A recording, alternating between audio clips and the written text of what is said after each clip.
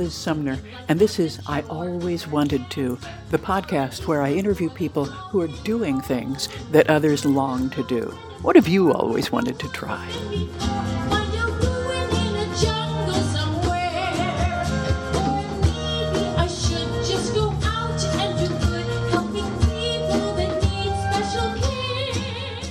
Today, my guest is Charles Mitchell. Charles is an experienced artist and teacher who has taught in specialist art colleges and universities in the UK and overseas. He was Dean of the Faculty of the Arts and Humanities at the University of Cumbria before moving to Italy in 2010. Now semi-retired, Charles leads painting workshops all over Italy through paintinginitaly.com. Welcome, Charles. Hi, Liz. Hi. Thanks for having me. My pleasure. I invited you because I wanted to explore the idea of taking up painting or rekindling an interest in painting later in life. And you have an interesting perspective on this as an instructor for Painting in Italy. So tell me a little about that organization and about what you do.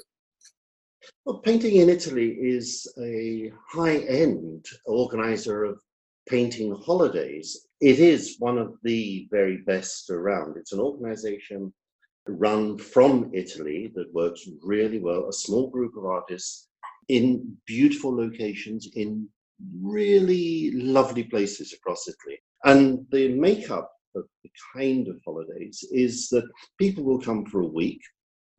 Often they're single people, sometimes they come as couples.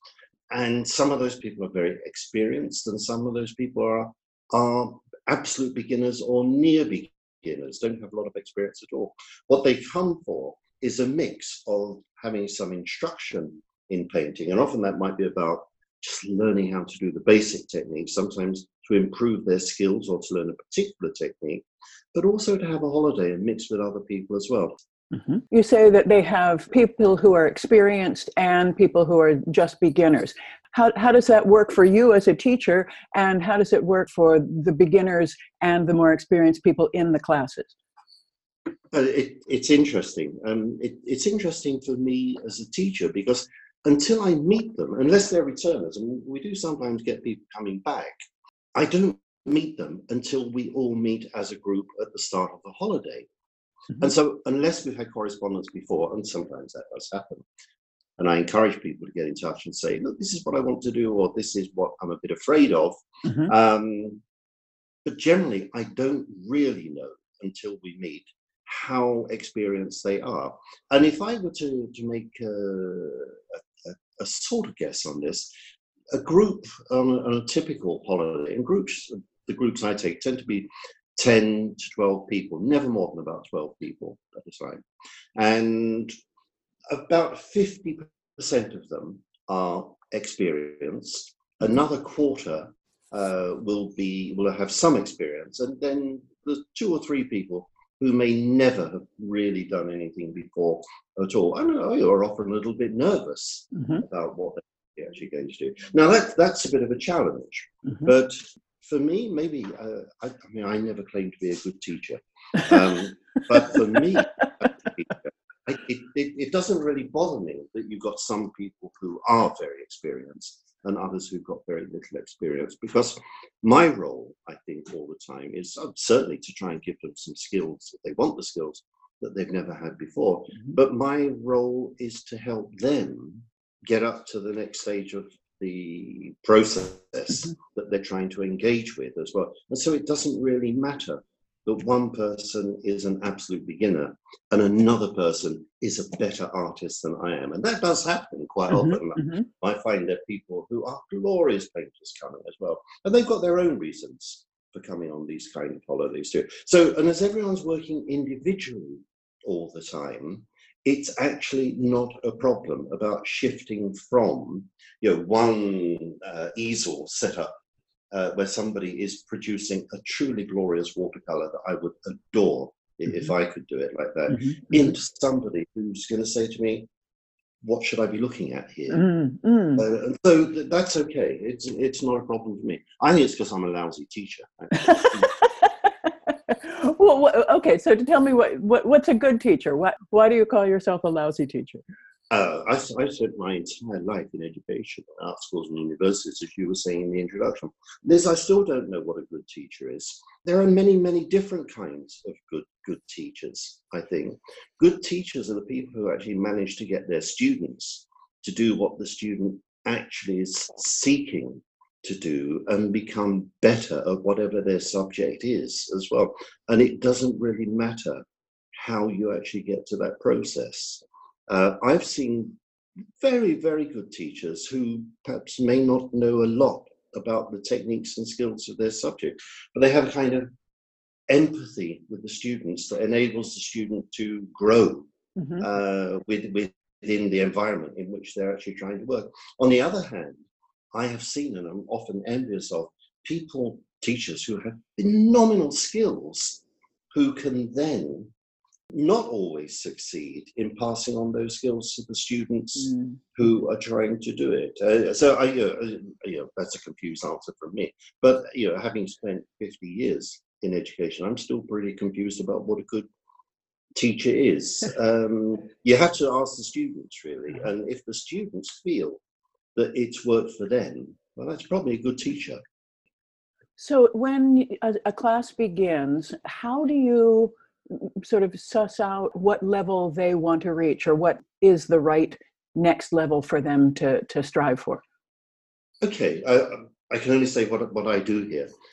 The holidays that I work on are a mix of social and practical activities.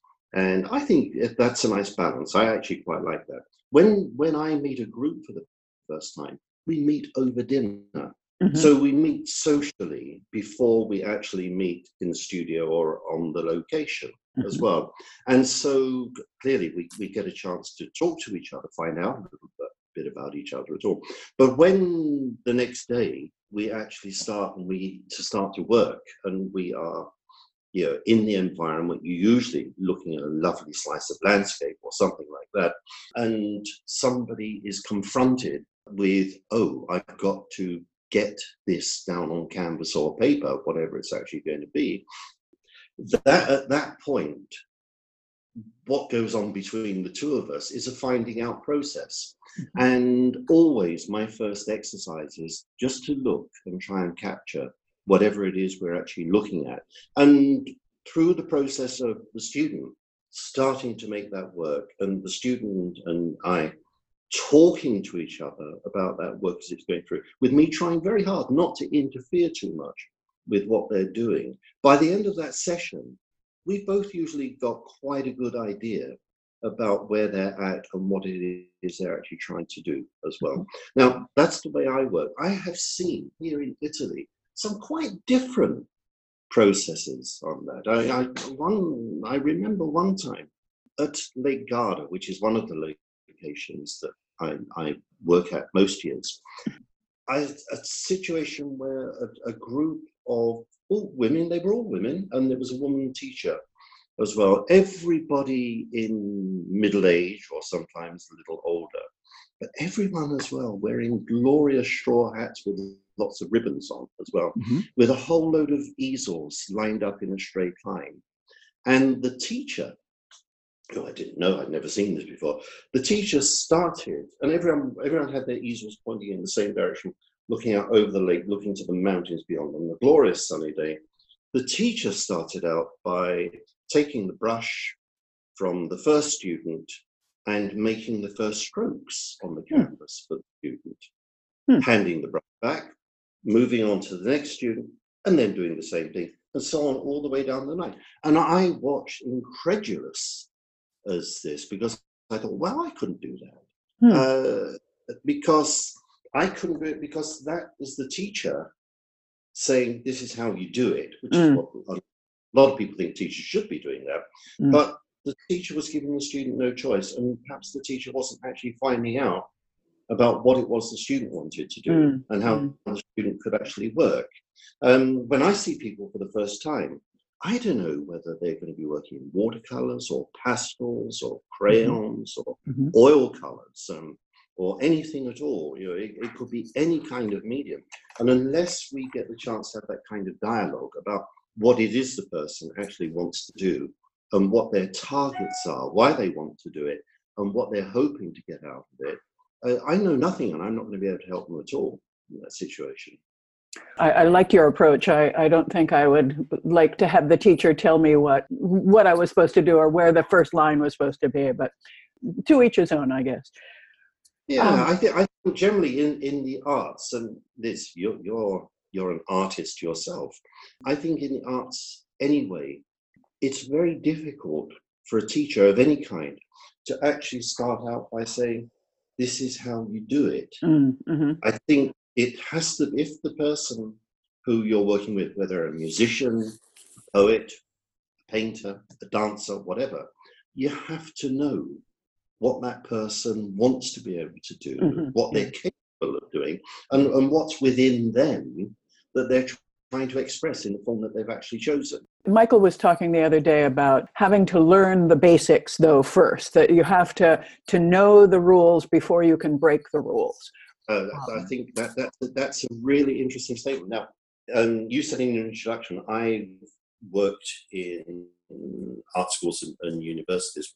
In my last years of working, I never used to do it in teaching at all. I was a manager, I was a dean of faculty, and I had responsibility for English, literature, music, all of the humanities as well. So I was dealing with teachers who were not just visual artists or designers, but who were musicians. And of course, musicians break down into performers and composers and dancers as well. So I had the whole spectrum. And over a lot of years in education, I have come to realize that different art forms do have different requirements in terms of how you actually work. In English, for instance, or literature, for someone who wants to become a writer, if they'll go to a conventional university or perhaps even do a creative writing course these days, if they are going to learn how to write, what do?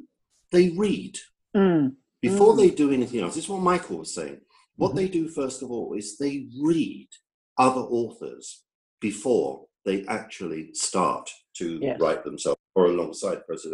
And in music, it's a bit like that as well. There is a canon. There is a canon of, and especially for performers, I think, perhaps more so than composers. There is a canon that you actually have to know and learn before you can start creating and inventing yourself. In the visual arts, art schools, especially in the UK and sometimes in America, although the United States, I think, still actually teach skills much more than they do in the UK. But in the visual arts, there's a different approach in universities, certainly, that from day one, the artist is expected to be original and producing their own work. And the canon, as it were, knowing about what all the rules are, has become less important over the years, which is why perhaps that a lot of the work that goes on in art schools now, and a lot of work that amongst young artists and the gallery system in both the United States and the UK, the work that is presented to the public is so confusing for people because often it doesn't relate to the history that Michael was talking about there as well.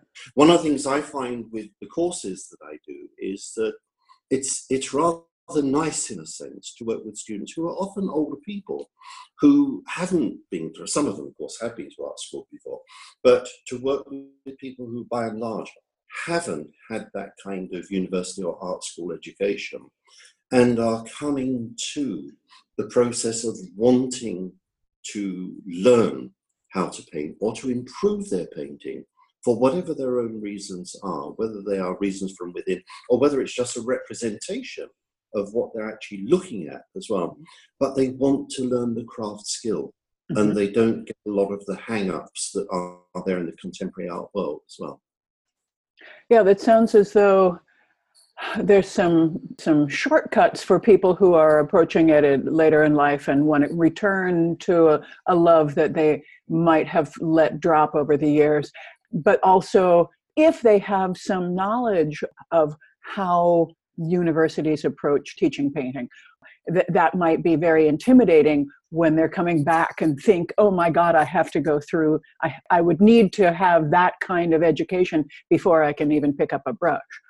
I think that's a very, very interesting point, this, actually, because I sometimes get people coming on to these holidays of people who had been to art school, had been to an arts course in university, and felt they didn't succeed while they were actually doing it, and sometimes felt confused by the approach to contemporary art that they'd actually come across there. And as such, it becomes a barrier for them as well. It is an interesting point. You just reminded me of something, one of my daughters, who is herself an artist, and who, when she was a little younger, enjoyed quite a lot of experience in that sort of contemporary art world, and was quite successful as what she was doing. She used to say to me something like, "Dad, if you want to be an artist, the best thing you can do is not go to art school. If you want to do anything else in life, an art school education is a really great education." And I thought, that's a pretty smart, that sticks with me. It's a pretty smart thing to say, because it's true, because art schools are wonderful at developing individuals in a fairly chaotic kind of way.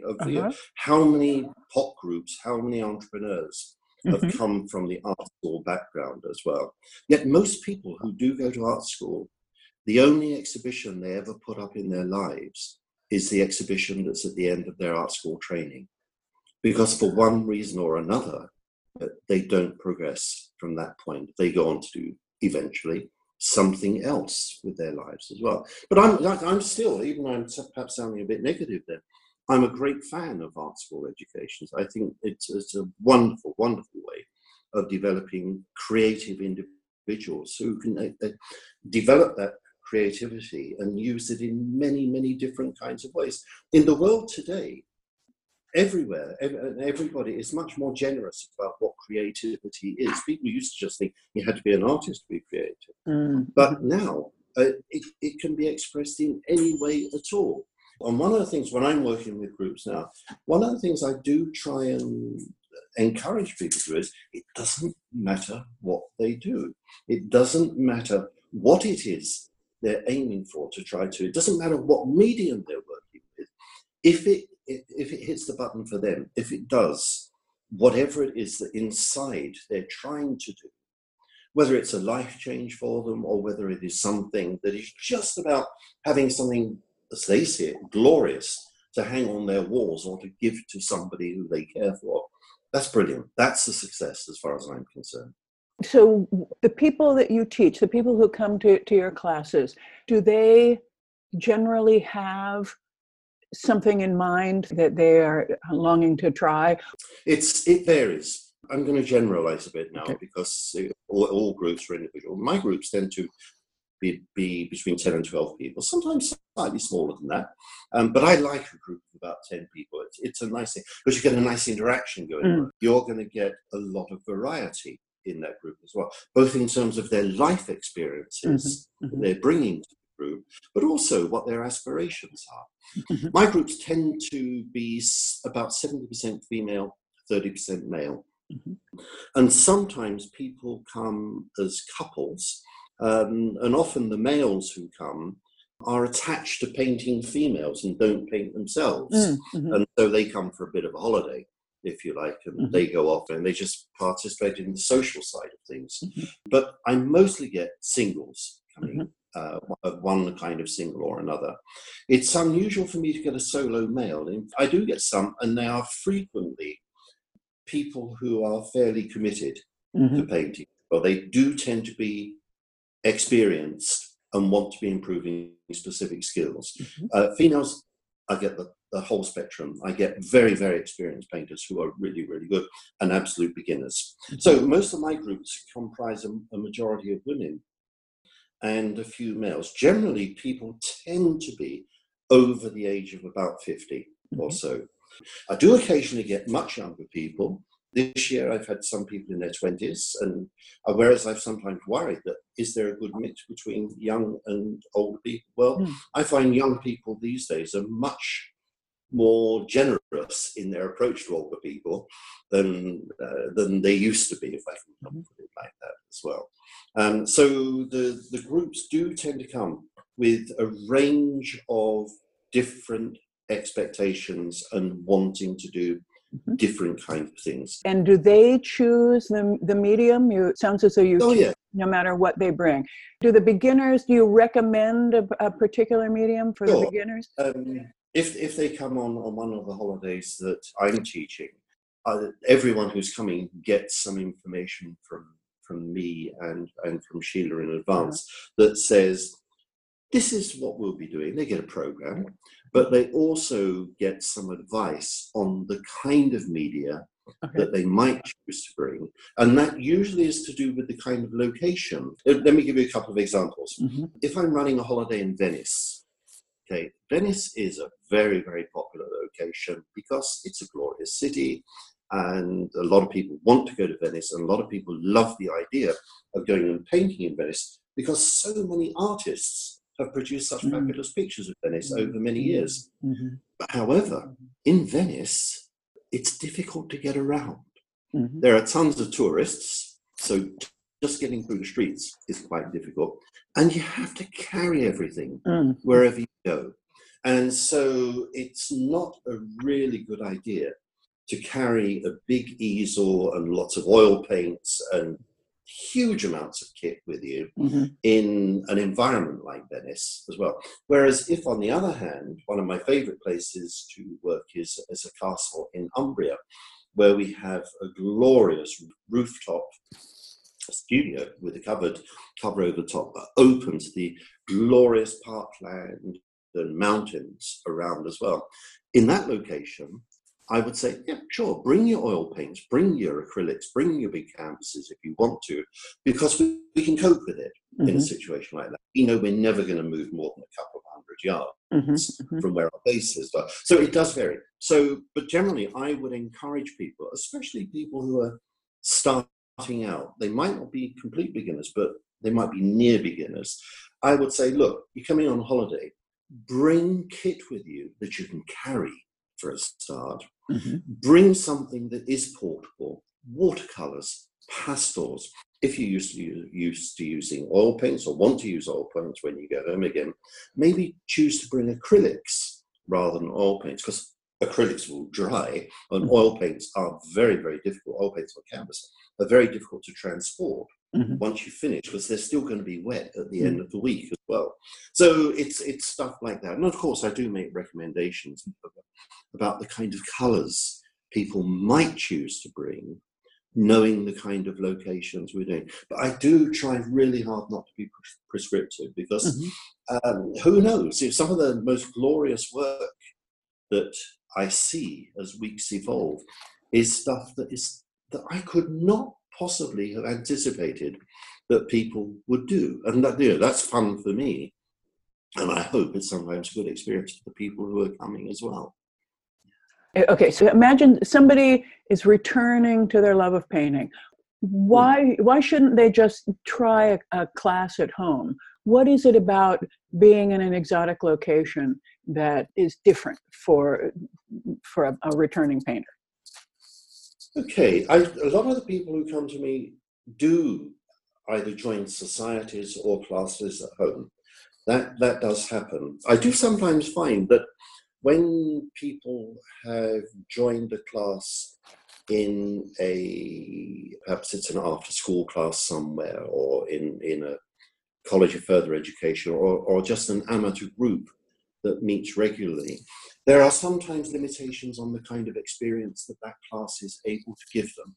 And those limitations can vary from people who will come to me and most of their experience has been about taking a postcard and copying a postcard, which I don't think is always a very, very satisfying experience for someone who wants to create their own artwork as well. Sometimes their experience will have been restrained to, say, some figure drawing going on in a classroom. A lot of classes, of course, take place in a wintry environment, and so people are locked into a studio.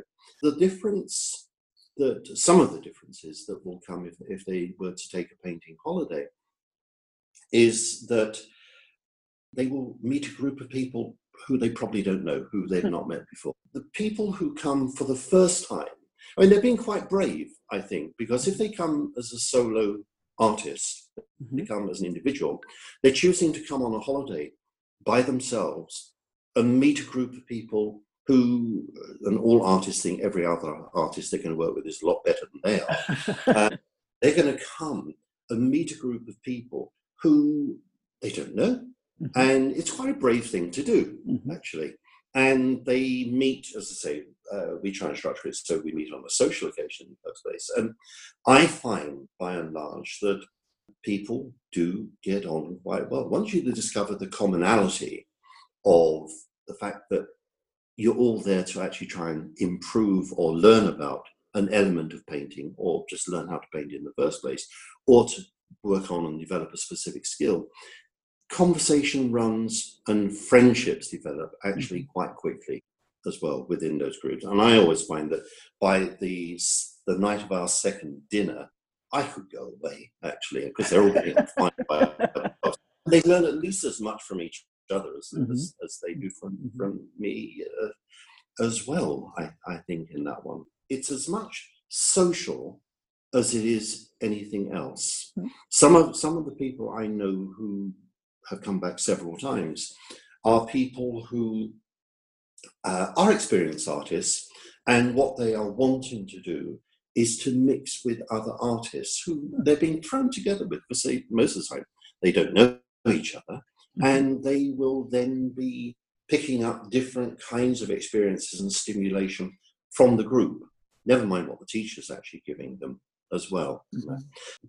Changing back to the other kind of returners, the back to painting returners from people who started painting when they were younger, perhaps went to an art school, perhaps did an art school course, or perhaps had an interest as a young person that then for one reason or another never became a fulfilled career activity, or their lives took a different kind of direction.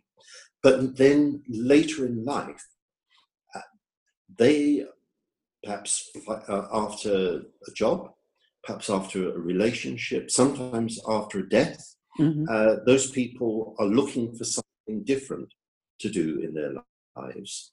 And at that time, perhaps thoughts do go back to when I was younger, I could do this, I was quite good at this, I tried to do this, I started this. And so sometimes there's a kind of desire to actually pick up on elements of your life that you had embarked upon, but then it somehow got lost along the way. And they are among the most interesting groups, individuals and groups to work with as well, because they're people who really want to learn. Whatever they started years ago has stuck with them in their lives, hasn't perhaps had the chance to develop, or it's become a kind of a closet or a secret activity for them that perhaps hasn't always been shared with partners that they've had during their lives.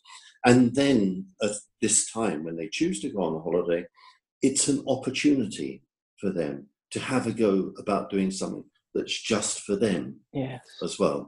And so they come, and they are incredibly rewarding people to work with. It's often it's a question of they're not quite sure what they want to do, how to do it. They will step back into the past in terms of the sorts of things they're interested in doing. But then, perhaps through the process of being on the holiday, the conversations I have with them, the conversations they have with other people as well, new things start to happen. And it's a joy to see that, actually, when it happens as well. And sometimes friendships form, new skills get learned. And I know that some of these people go off and stay in touch with other people in the group for years as well. I've had some really interesting individuals who kind of fall into that category as well. And some of those spill over into the other kind of returners, actually, who keep coming back onto painting holidays. A lovely woman I know who comes from the eastern seaboard in the United States, who she used to be a successful businesswoman and sold her company several years ago. She's about 70 years old now. And she now spends half of her year going on painting holidays to work with different tutors in the United States and Europe. And when she comes to Europe, she'll just move from one painting holiday to another. And she is a good artist and she has a great time. And she has lots of friends. I love your observation about the people who, for whatever reason, loved painting in the past and are using the painting holidays to rekindle that joy. The conversations are often about how something has changed. Something has changed in the person's life, and they now have an opportunity, for one reason or another, to do something completely different. Sometimes these are people where there has been a death and there is life insurance money available, or there is a retirement and there has been a lump sum involved, or something like that. They can afford to do something. And it is at a time in their lives when they can make a change. And for whatever reason within their lives, it's time for change. And they have the courage to go on and do something completely different. Because I think it is quite a brave thing to do, to actually go off and meet a fresh group of people who you've never met before. It's not the sort of thing I'm ever likely to do. But I know that people around me often do it all the time, but they're much more courageous than I am. But I think it is a very courageous thing to do. And sometimes an art form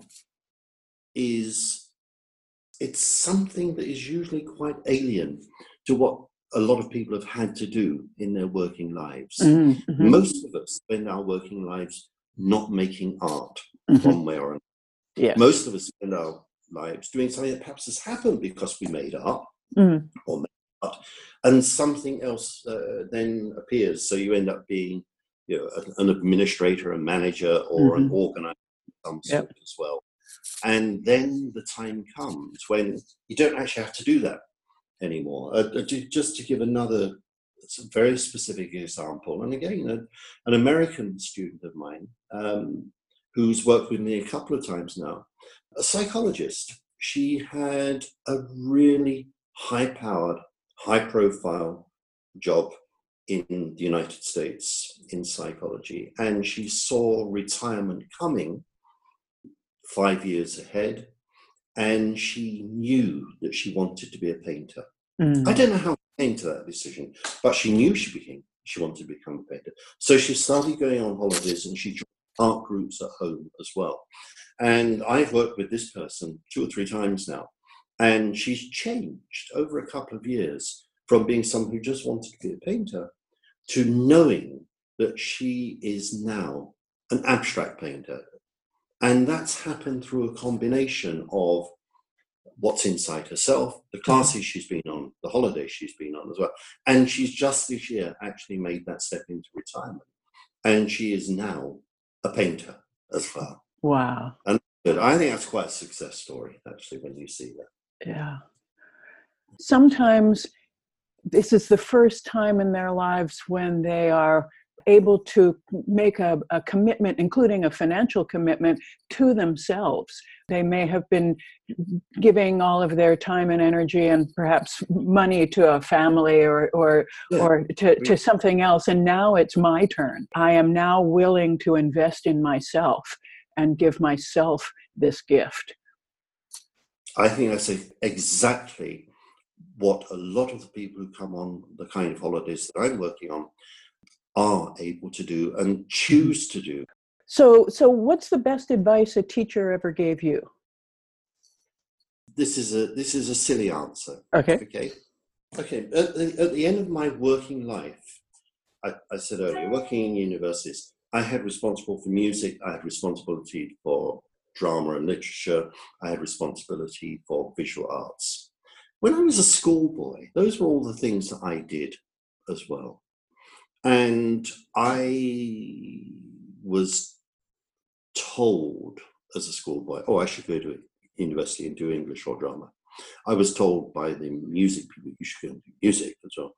But the art teacher used to sit with his feet up on the table, reading the racing paper and eating cheese and pickled onion sandwiches and said, do what you like, do what you like. And maybe that was the best. I love it. Let's close with that. Oh, what I do want to ask you, what are you currently working on? There's a couple of things going. I'm not doing as much work as I should be doing.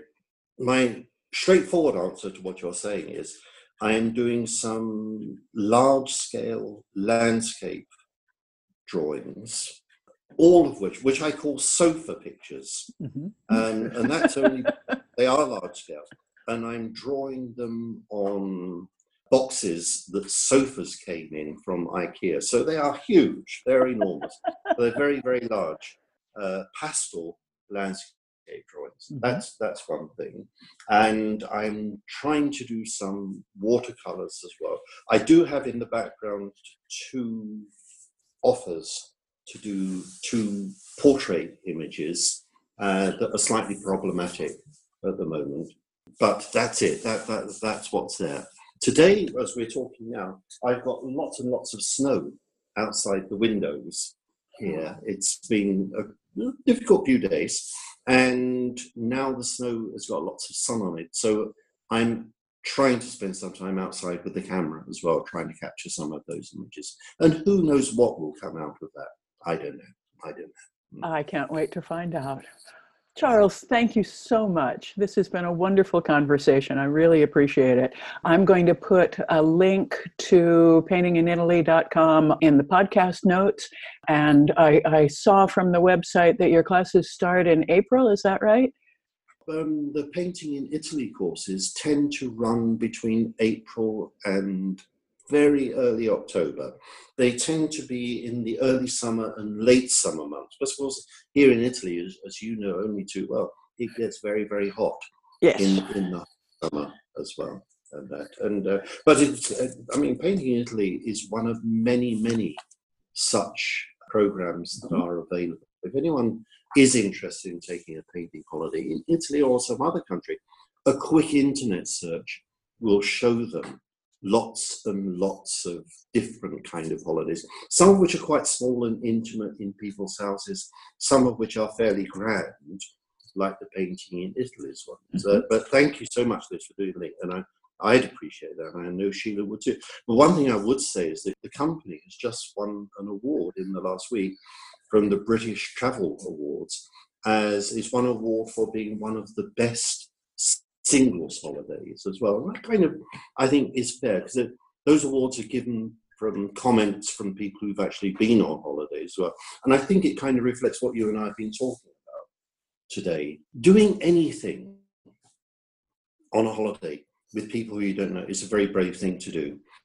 And I think to go and try and do an activity that you have either always wanted to do and never got round to, or that you once did and you now want to do again, it's worth it. If you've got the time and if you've got the money for doing it, yep. It's a brilliant. I completely agree. And I thank you, Charles Mitchell. And I'm Liz Sumner, reminding you to be bold. And thanks for listening.